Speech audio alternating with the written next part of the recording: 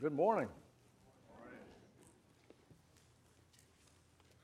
The last time that I was filling in for the pastor was about 6 months ago, I guess, when our VBS team went to East Tennessee to minister to a church there, a church that Bill and Jenny Rappert are now in. And so I have the privilege to fill in again for the pastor this morning as our mission team is in Spain. The pastor and his family and Ruben and Martha Flores and Ella Yandel are in Spain. They've been there for roughly a week now. And so they'll be returning home this next week. And so just be in prayer. Be in prayer for the team as they've been over there. They'll continue to witness to those who need to know Jesus, and then pray for their safe travel back home this coming week. The last time that I was here, the message was the believer's battle. And today the message is the believer's victory. And so let's begin by reading together God's holy word. So if you would please stand for the reading. I'll read the word. If you'll please stand as I read. And this is in the book of Revelation, chapter 14, verse 1. Then I looked, and behold, the Lamb was standing on Mount Zion, and with him 144,000, having his name and the name of his Father written on their foreheads.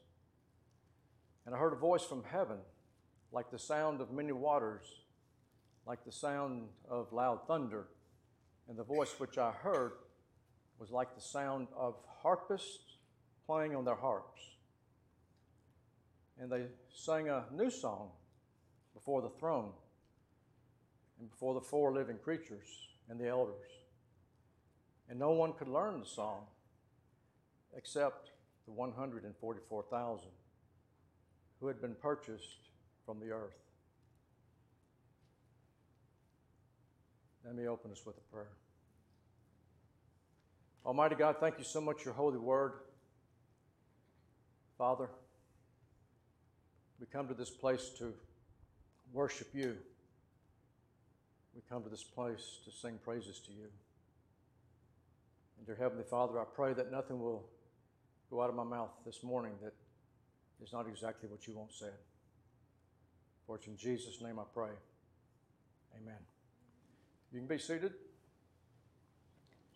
You may recall when we were speaking roughly 6 months ago that in talking about this believer's battle, we looked at a couple of churches. Actually, one of the letters to the Galatian church is churches.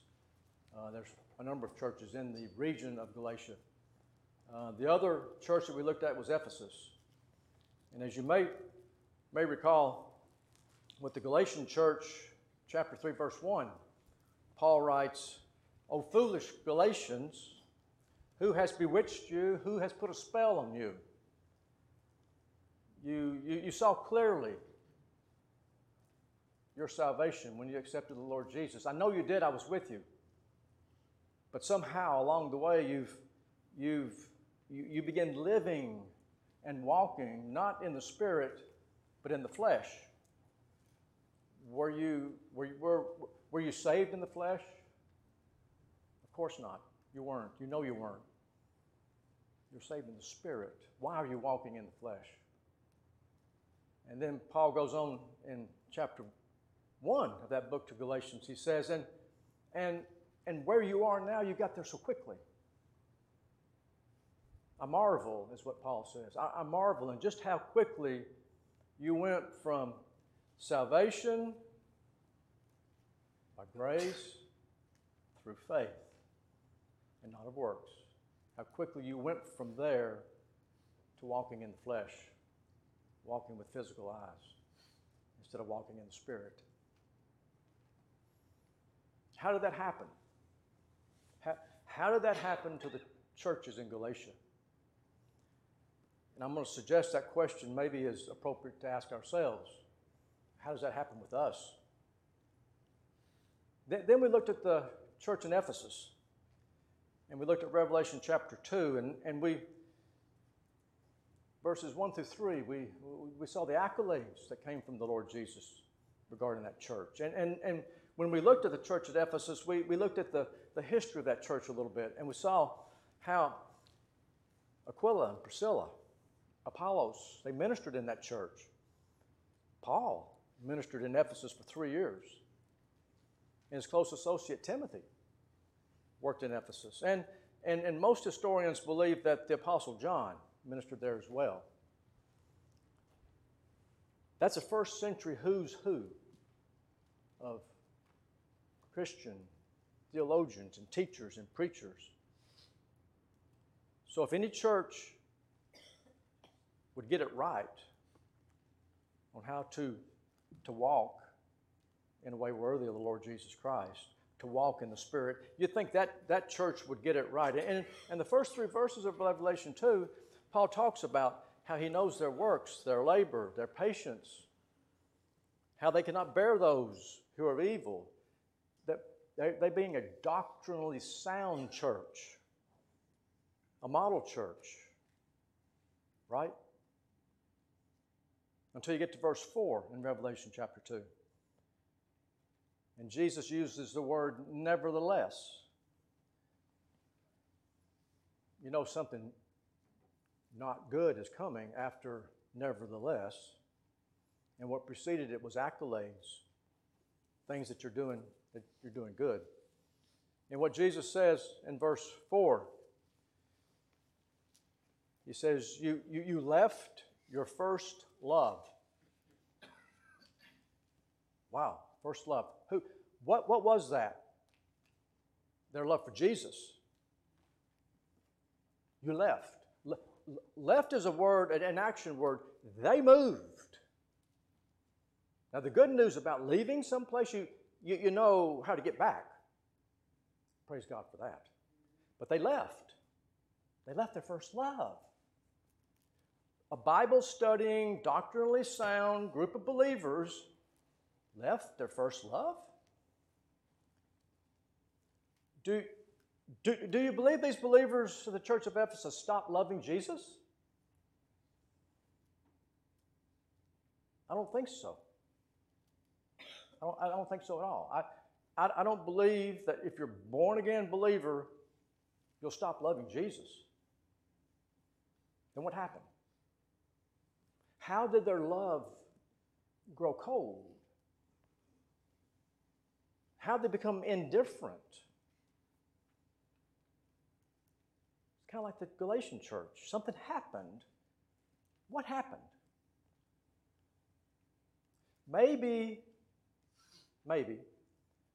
they stopped loving the things that Jesus loves.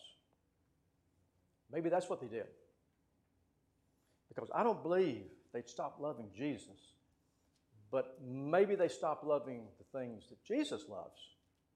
Maybe their love for Jesus wasn't evident in the way that they lived their life.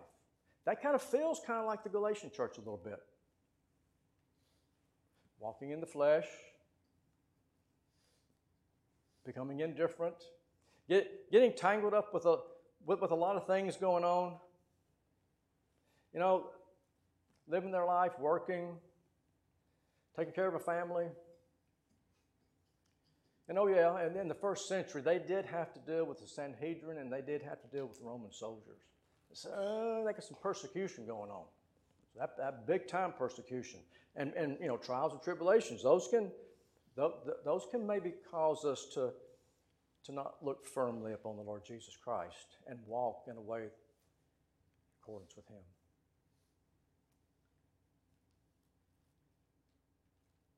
When Jesus was on this earth, we know He came to die and take our sins away. We know that. But he was also an example. He gave us an example of how to live. And one of the most powerful examples I think we can find in the Bible is Matthew chapter 14, verses 18 through 20. Thinking about maybe the coldness, maybe the indifference was living a life that doesn't demonstrate a love for Jesus. We know Jesus loves people. That's why he came to this earth. He loves people.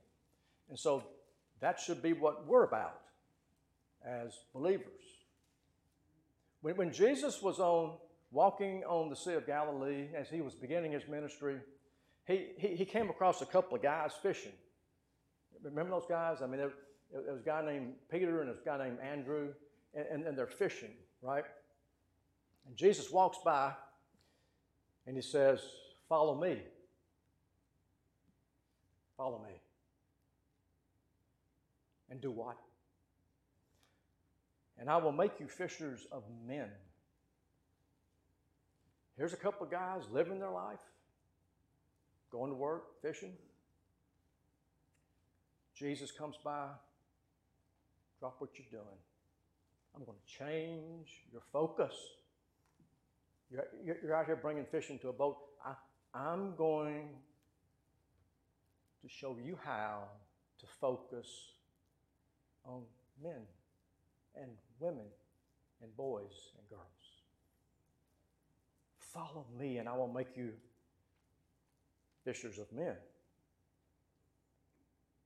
I'll show you how to extend love to people that you come in contact with. You'll be my disciple and you'll be pointing to me as Messiah. Follow me and I'll change your life. You won't be anything like you are now. Just drop what you're doing and follow me.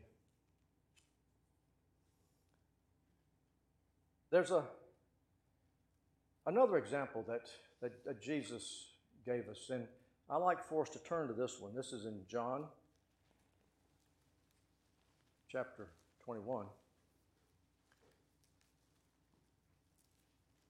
And John is in recording a conversation between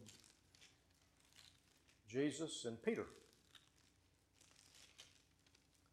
John chapter 21, verse 15. So when they had dined, Jesus saith to Simon Peter, "Simon, son of Jonas, lovest thou me more than these?" He saith unto him, "Yea, Lord, thou knowest that I love thee."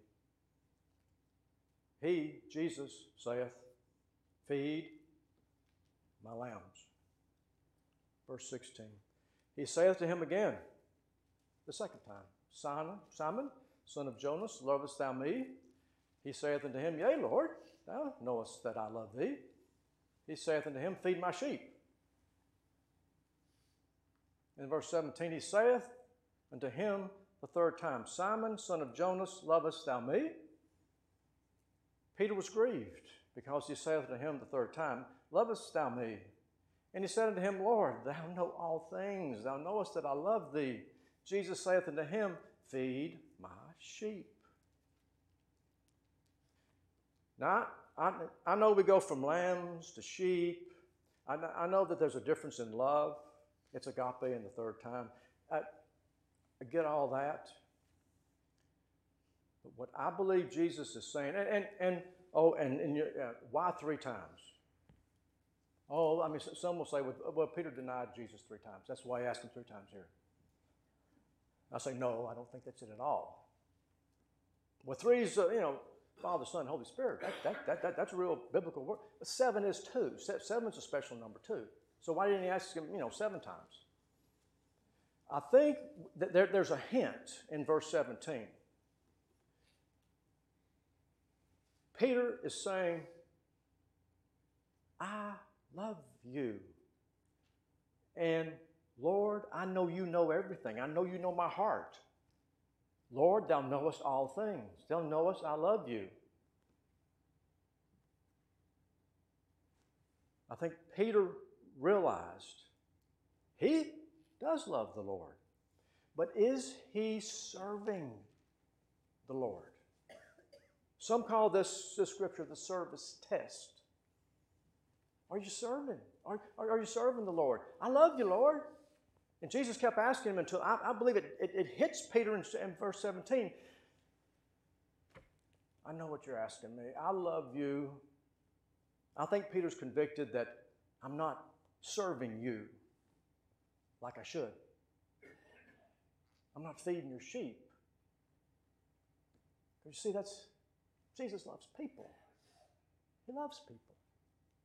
And that's what Peter's supposed to be about, demonstrating that love through the way he serves people. We're supposed to serve. And in our service, it demonstrates our love.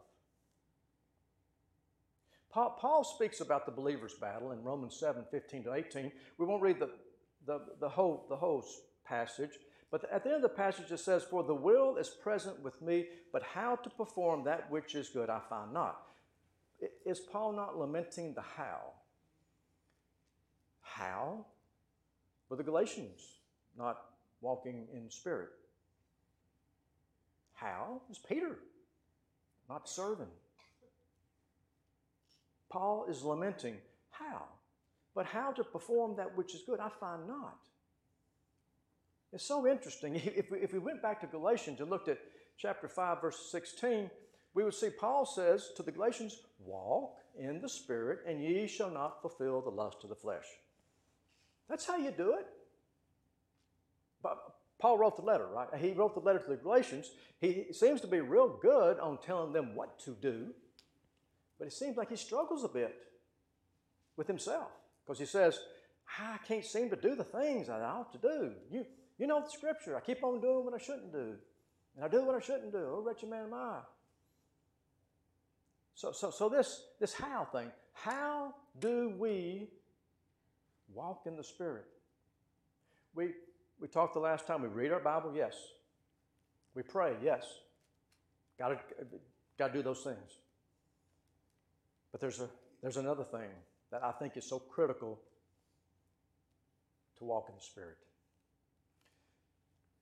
And then those trials and those tribulations that the first century church was going through, those Romans, spears, arresting Christians, those daily trials and tribulations, those can be like the things in our lives that we deal with and we struggle with. And maybe we take us off course, and maybe we're not demonstrating the love that we have for Jesus because we're kind of tied up doing a lot of other things. Let's turn to 1 Peter real quickly here. Thinking about these trials and these tribulations, and just in case we wanted to use that as an excuse, 1 Peter 4:12, we read, "Beloved, think it not strange concerning the fiery trials which is to try you, as though some strange thing happened unto you." So what's Peter saying? I mean, okay, you're going through fiery trials. You think that's strange? You think that's odd? Jesus told us that the world would hate us because they hated him. So these trials and these tribulations is a part of life. You can't let that knock you off your course of loving Jesus and showing how you love Jesus by serving others. And then verse 13, get verse 13. Here's the real kicker, right? "But rejoice." Not only do you need to endure and persevere through the trials and tribulations, not only should they not knock you off course and cause you not to show the love of Christ in you to those around you, but you need to rejoice. You need to rejoice. James, he says something similar in James chapter 1.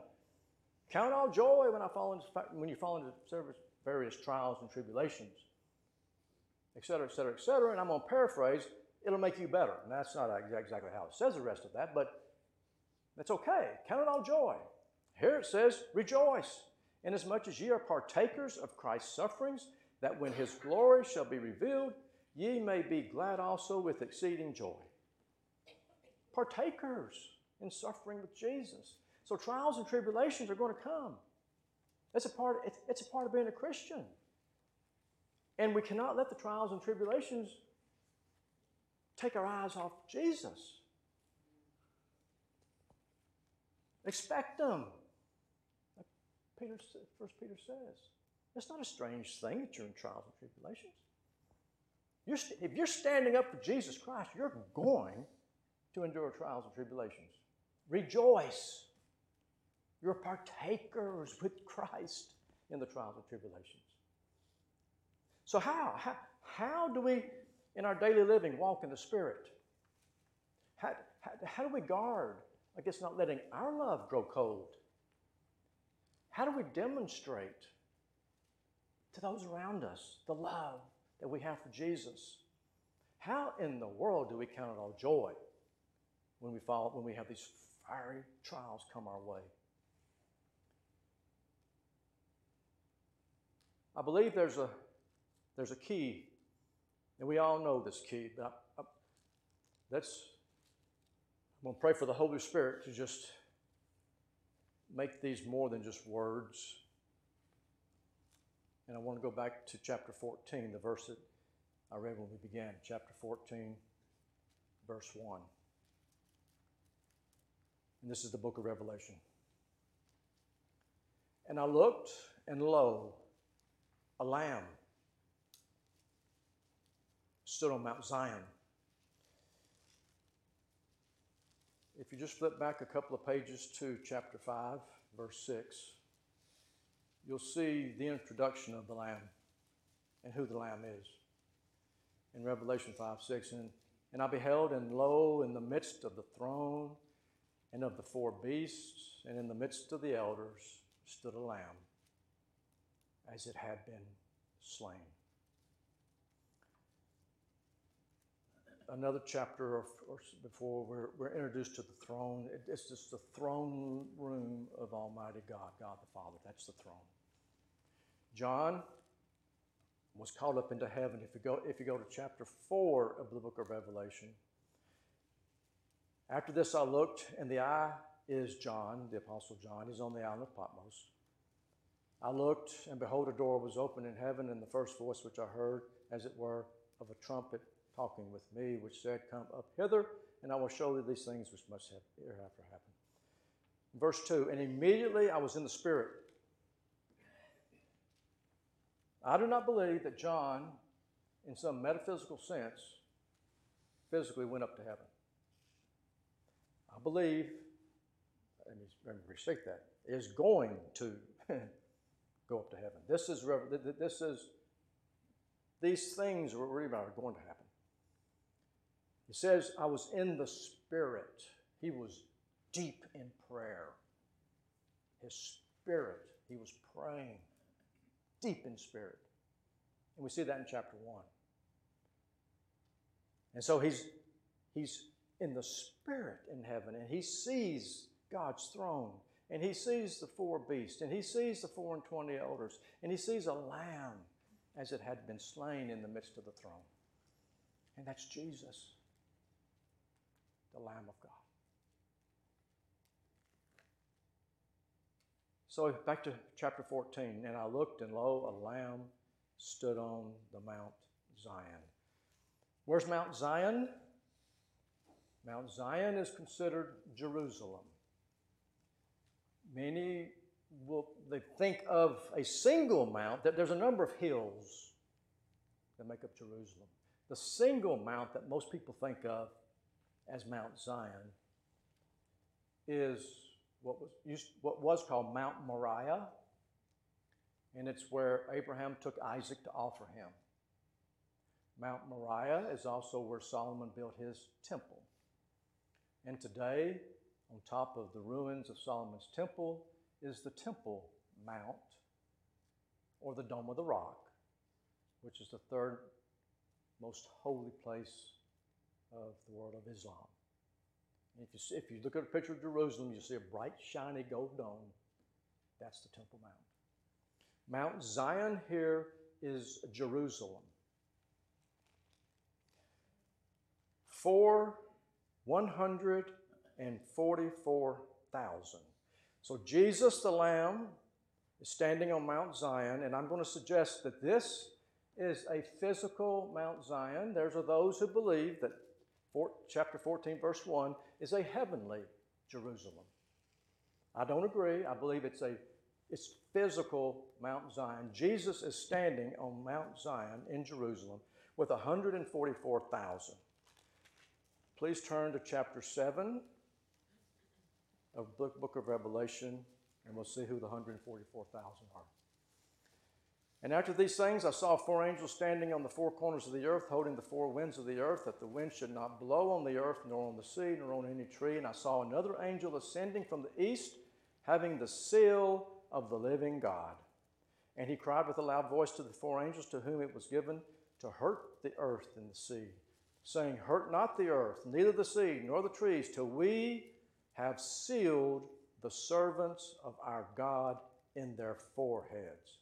And I heard the number of them which were sealed, and there were sealed 144,000 of all the tribes of Israel.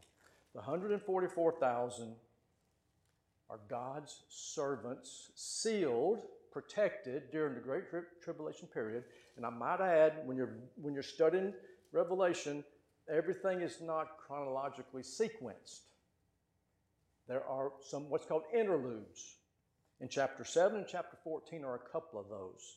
You go into chapter 7 from chapter 6, and we're at the 6th seal judgment. The 7th seal judgment doesn't happen in chapter 8. Chapter 7 is an apprentices, if you want to think of it that way. It takes place at the beginning of the tribulation period. God is sealing 144,000 Jewish servants who will be, throughout the Great Tribulation period, proclaiming Jesus Christ as Lord and Savior. Satan will not be able to kill them, nor the Antichrist or the false prophet, because they're sealed here, it says. The sealing here is much like the way God sealed Job. Things happened to Job. Satan had a certain amount of latitude, could not kill him. These 144,000, the Antichrist will try but cannot kill these 144,000. They are the servants of God, and they've got on their forehead their Father's name. They are a target. If you can, what is going to be like in the Great Tribulation period, and these 144,000, what are they going to go through? And it's important to try to imagine what they're going to go through in order to understand what they're doing in chapter 14. 144,000 having their Father's name, I'm back in chapter 14, verse 1 of the book of Revelation, having their Father's name written on their foreheads. They are going throughout the world during the Great Tribulation period telling people about Jesus. And if you read the second half of chapter 7, you'll see that there's an innumerable number will come to the saving knowledge of Jesus Christ during the Great Tribulation period. And it's because of the witness and the servanthood and the obedience of these 144,000 as they go throughout the world doing what their Father has told them to do with their Father's name written in their foreheads. That's the picture in verse 1. Earthly Jerusalem, Jesus, and 144,000. In verse 2, Revelation 14. And I heard a voice from heaven, as the voice of many waters, and as the voice of a great thunder. There's one of the clues I would suggest to you that verse 1 is not in heaven, because John hears a voice from heaven. If he were in heaven, he would simply say, I heard a voice, right? If I hear something in the foyer, I would say, I heard something come from the foyer. If I was in the foyer, I wouldn't say I heard something come from the foyer, because I'm in the foyer. So I suggest, what I'm saying is not widely accepted. Hey, the book of Revelation is tough, and lots of much better theologians than I would differ on it. The voice is from heaven. It's the voice of many waters. We won't turn to that, but that goes back to Revelation once again. When Jesus spoke, it was as the voice of many waters. Great thunderings, back to Revelation chapter 4 and 5. Great thunderings and lightnings and voices were coming out of the throne. The throne is where God the Father is. So here's the picture. Jesus, 144,000, they hear the voice of God. It's great thunder. And they heard the voice of harpers harping with their harps. Back to Revelation 5, we're introduced to those who have harps. It's the 4 beasts and it's the 4 and 20 elders. They have harps. So he hears them playing on the harps. Now, verse 3. And they sung, who's they? It's the 144,000. And they sung as it were a new song before the throne.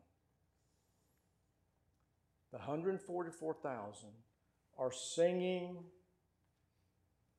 praise to God with such a focus and an intensity and a thankfulness that they're before the throne of God spiritually. Their feet physically are still on the earth, but the praise in their heart, just screaming out the praise they have. And imagine what that praise is going to sound like. What they're going to go through in the Great Tribulation period. Those they're going to see come to Jesus Christ. Because in chapter 7, we're told it's an innumerable number whose robes have been washed white in the blood of the Lamb that came out of the tribulation period. These ministers of the Lord Jesus Christ, they are singing praise. Praise to God the Father. A praise that takes them to the throne room of God. Verse 1, they're on earth. Verse 3, their praise. They're before the throne. Hallelujah. I'm suggesting that praising God, that's the first step. That's the first step. As we seek to make sure that our love is hot for the Lord Jesus Christ. As we seek to live a life of service, starts by praising God. Praising Him for what? Back to verse 3, Revelation 14, and they sung as it were a new song before the throne and before the 4 beasts and the elders. That's how we know it's not the beast and the elders are doing the singing, by the way. They're singing before them. And no man could learn that song but the 144,000 which were redeemed from the earth. No one is going to know the words of that song. Why? We're not told. Why? Why isn't it written down in some hymn book someplace? It seems like that'd be a pretty awesome song to sing. Because we aren't going to go through what they're going to go through in the Great Tribulation period. They have a song to sing. It's a song of praise. It's a song of thinking about what Almighty God's done for them. And they're singing it, praising God. And each of us, if you're a born-again believer, you have a song. You think back to what Christ has done for you, what God's done for you. Trials and tribulations that you got out of. The many ways that we can look back and see how God has so protected us, strengthened us, encouraged us. That's our song. Because it's us. So when you think of the things about what God has done, you can't help but start to praise Him. Praise Him, praise Him. Right? That's what they're doing. But there's something else that they're doing. Verse 4. These are they which were not defiled with women, for they are virgins. These are they which follow the Lamb whithersoever He goeth. The 144,000. They follow Jesus whithersoever He goeth. And we saw when Jesus was on the earth, He was at the Sea of Galilee. And he met Peter and Andrew. What did he say? Follow me. Follow me. Follow the Lamb. These 144,000 are praising God, and what comes out of their praise is a desire to follow Jesus. Whithersoever he goeth. Wherever. Do you think Peter and Andrew knew where Jesus was going when they dropped their nets and started following him? I don't believe they had a clue. Where are we going to go? I'm following the Lamb. The praise to Almighty God will lead to following Jesus, following the Lamb, wherever he goes, doing whatever he instructs us to do. And what do we know about Jesus? We know he loves people. And so I'm going to suggest that if you're following Jesus, if you're following the Lamb, you're going to do things which demonstrate your love for Jesus through your love for people.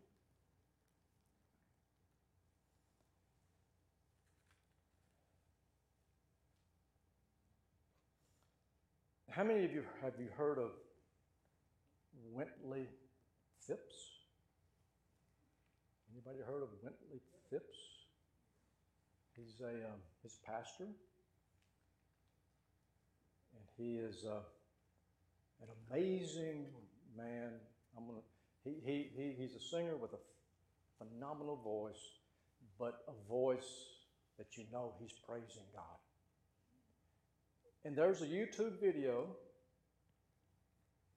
Wintley, W-I-N-T-L-E-Y, Phipps,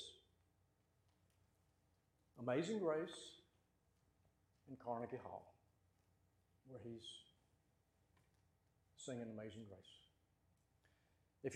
If you've never heard him, I would suggest you hear him. It's truly, his voice is truly phenomenal. And the way he sings, he's praising. He's doing more than singing. He's praising God. And then we all know when we've been there 10,000 years, bright shining as the sun, we've no less praise.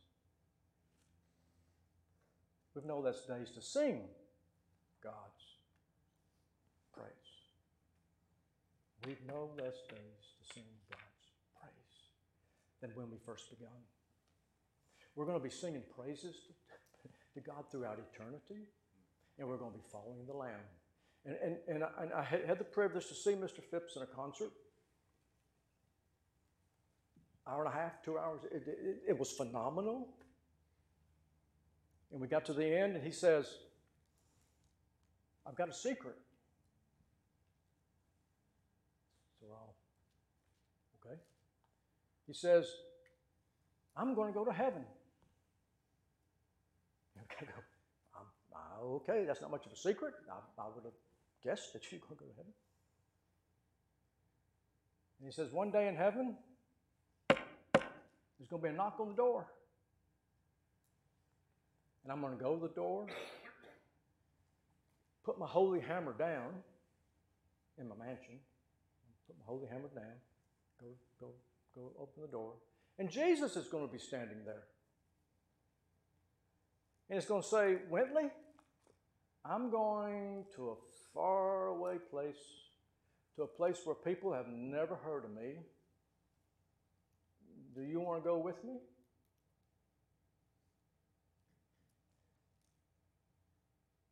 Jesus is knocking on our door right now.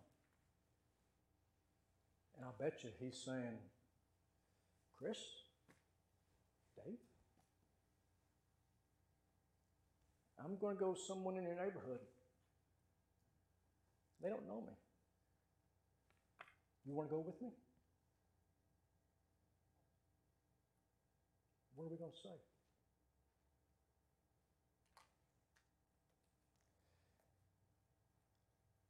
How do we walk in the Spirit? How do we make sure our love doesn't grow cold? How do we count it all joy when we fall into various diverse temptations? How do we demonstrate our love for Jesus? It starts with just praising God from the depths of our being, praising God. And then from there, we'll follow the Lamb wherever He takes us. Now, there may be those here today who may not understand much of what I just said because they've never put their trust in what Jesus did as the Lamb when He went to the cross and He died for us. If you've never accepted Jesus Christ as your Lord and as your Savior, I'm going to plead with you to do that today. I'm going to say a prayer, and then Kirthy will come and lead us in our altar call song. And I'll be standing down here. If there's anyone here who's never accepted Jesus, I'd like to talk to you. So let's pray. Heavenly Father, thank you for your word. Thank you for your love. And thank you for Jesus. And Father, if there's anyone here who never accepted Jesus, I would pray that they would pray a prayer something like this. I would pray that they would agree with you, Almighty God, that all have sinned and fallen short. I pray, Heavenly Father, that they would come to the place where they would know that their sins have separated them from you forever. Separated them from you. But there's a way back to you. And it's through accepting and trusting that when Jesus died on the cross, that His death takes their sins away. But they need to accept that. They need to receive that and believe that and trust in that. And I pray that they'll do that today. For it's in Jesus' name I pray.